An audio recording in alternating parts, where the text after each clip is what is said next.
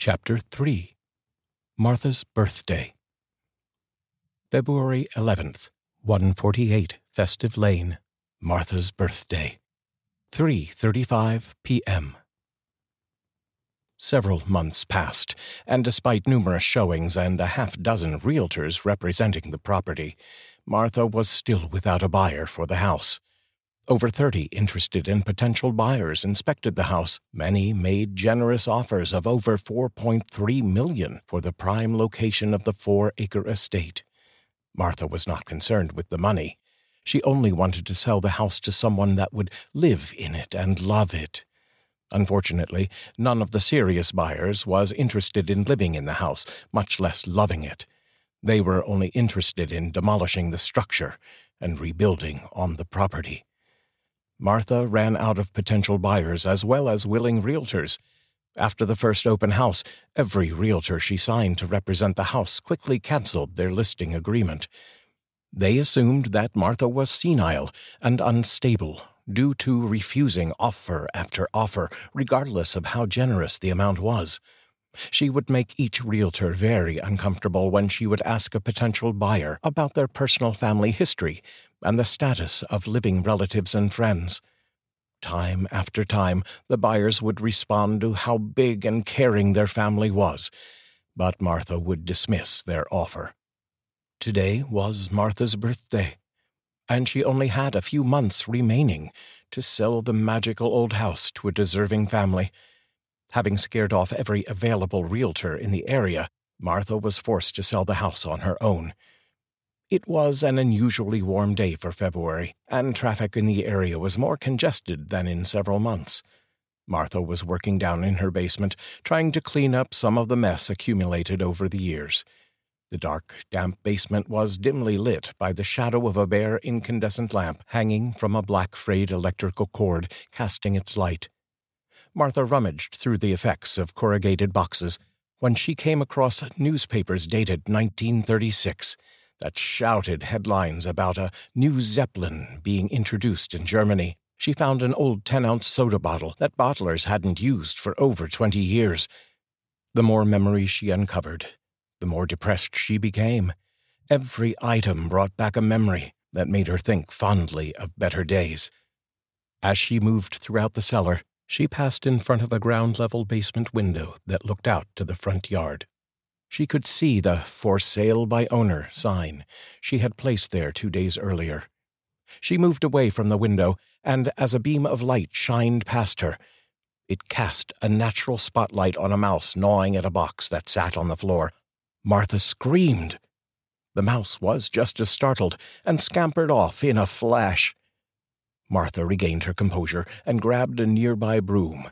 She quietly and slowly moved toward where she last saw the mouse run off, and slowly raised the broom over her head. She turned the corner to a stack of boxes ready to pounce on the furry rodent, and the doorbell rang. She screamed again. Jumping back and dropping the broom, she tried to catch her breath. Her heart was pounding 1,000 beats per minute. She slowly made her way up the basement stairs to the kitchen area when the doorbell rang again. "Just a moment, I'm coming," she shouted. When Martha opened the front entry door, a young man, a younger woman, and a small 10-year-old boy greeted her. In his 30s, the handsome young man asked, "Excuse me, but is this house still for sale?" "Why, yes, it is. Would you like to come in and look around?" Martha asked. "Well, if it wouldn't be too much of an imposition, yes, that would be fine," the young man replied. Martha opened the door wide, and the 3 guests entered the house. Now in full view, the young woman was pregnant and carrying high. "It's going to be a girl," said Martha. "Well, we hope so, but we will be happy no matter what it is," replied the woman. "No matter what it is, honey, it's going to either be a boy or a girl, not a no matter what it is," said the young man. The young pregnant mother raised her voice slightly and said, "Michael, please, no jokes. You don't even know this woman. How embarrassing." "I see your husband is a bit of a joker," Martha said as she smiled. The young mother responded sarcastically, "Yes, he can be, but I still love him regardless." The young man was very handsome. Tall with a muscular build, he was obviously a weightlifter or worked as a tradesman. His boyish face was bright and cheery as he chomped away on a wad of bubble gum stuck deep inside his cheek. A lumberjack shirt neatly tucked into snug-fitting jeans confirmed his blue-collar status. As they walked into the dining room, the young man said, "Oh, I'm sorry, let me introduce my family. This is my son, David." Martha shook the young boy's hand and said, "Hello there, David." "Hello," replied the young boy. David was the spitting image of his father. Dressed alike, they resembled a poorly cast advertisement for the great outdoorsman. Chewing gum, David was only a fraction of his father's height. Dark hair and bright blue eyes glistened effortlessly as he blew pink bubbles from his mouth. "This is my wife, Ariana, and this is our soon-to-be offspring," as he pats her stomach. "Whatchamacallit," the young man said. "Michael," said his wife. Ariana, although very pregnant, was extremely attractive. Golden blonde hair tied back in a ponytail let her stunning facial features shine. A model's profile featured a button nose and small, gentle mouth. Big, wide eyes that were crystal blue sparkled as she smiled at her husband. "And if you didn't catch that, my name is Michael, but my friends sometimes call me Mike or Mickey." "Oh, like the mouse that just scared the bejesus out of me downstairs. Nice to meet all of you," said Martha. "Please come in and look around." "You have mice?" Ariana asked Martha. Martha realized her mistake and said, "No, dear. Mouse, as in singular. He is harmless and down in the basement." Ariana let out a sigh of relief as Michael added, "Well, if he's staying in the house, he will have to pay rent, right, David?" "Right, Dad," responded the young boy. As they toured the house, Michael turned to Martha and said, "Listen, Mrs. "Call me Martha." Okay, Martha, I have to be honest with you. We really love this old house. We have been driving past it for the last few weeks, but never had the nerve to ring your bell. You see, we can fix it up really nice, but we don't have very much money to spend." Martha paused a minute and said, "Tell me about your family. Are they excited about the new baby?" "Neither of us has any family. Michael's parents and brother died in a car accident about 10 years ago, and both of my parents passed away when I was 12.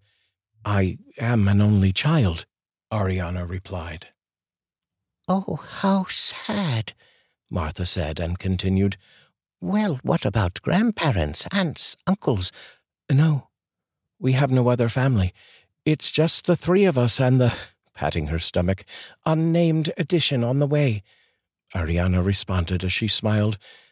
"I would take it you have many friends, right, Michael?" asked Martha. "No, not really. We just relocated to this area from Las Vegas, where I was a contractor.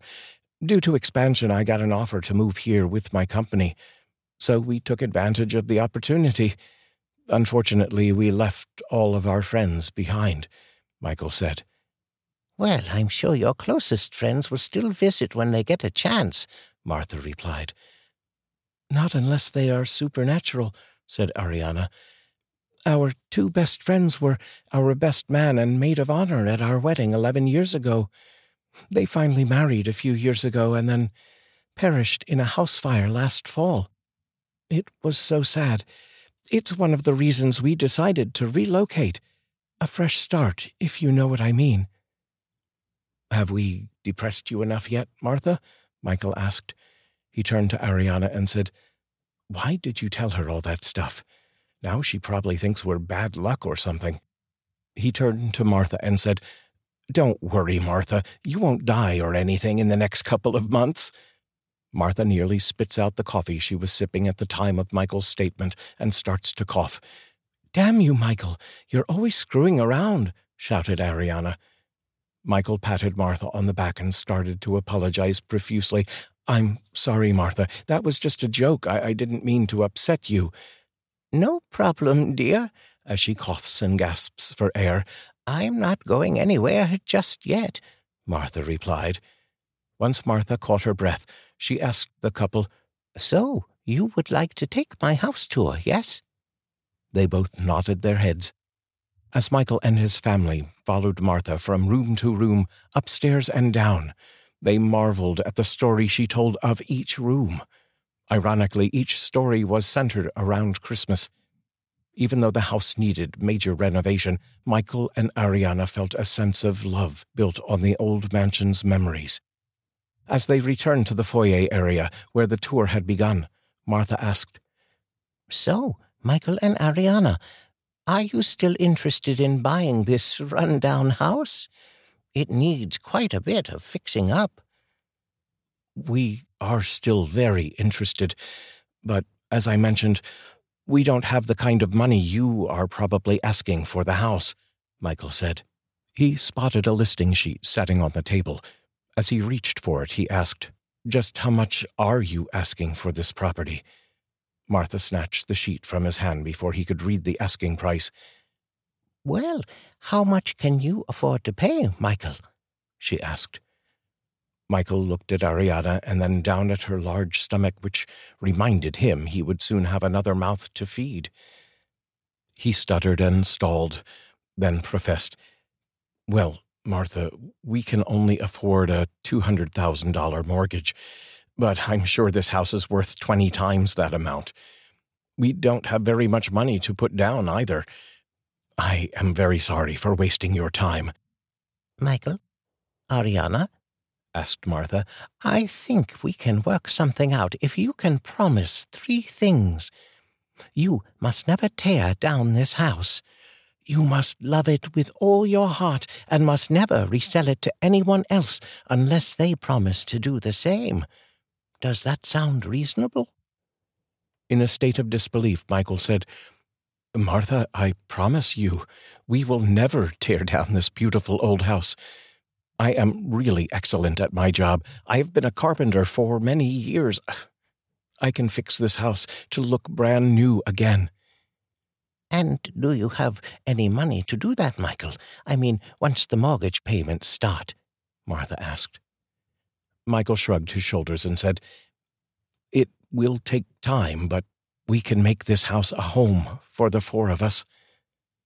Martha smiled, extended her hand to Michael, and said, "You are very fortunate, Michael. This house was just recently reduced to $199,999. Congratulations." Ariana started to cry as she hugged Michael and said, "I can't believe it, Michael. Oh, my God. We've got a house. Martha, how can we ever thank you?" "You can thank me by doing 2 things. First, keeping your promises as discussed, and secondly, always being open-minded and welcoming visitors into this home with open arms. That's all you need to do," Martha responded. They both looked at Martha and readily agreed to her conditions. Michael and Ariana could not believe their luck. They talked with Martha about the closing details and the down payment. Martha called her attorney and asked him to prepare for a closing date that would take place on April 10th. Everything seemed to be in order for the sale of the house at 148 Festive Lane. Michael, Ariana, and David left and walked back to their car less than an hour later. Martha waved goodbye to them from the front door. She stopped short as she closed the door and peeked out to watch the family. She saw Michael hug his wife so hard that she pushed him away, not to hurt the baby. He was very excited as he walked up and down the front sidewalk and smiled at the house that would soon be theirs forever. Martha smiled to herself and shut the door completely. She walked back toward the kitchen, but stopped in the middle of the dining room. She looked up at the ceiling and said aloud, "I did it, Father."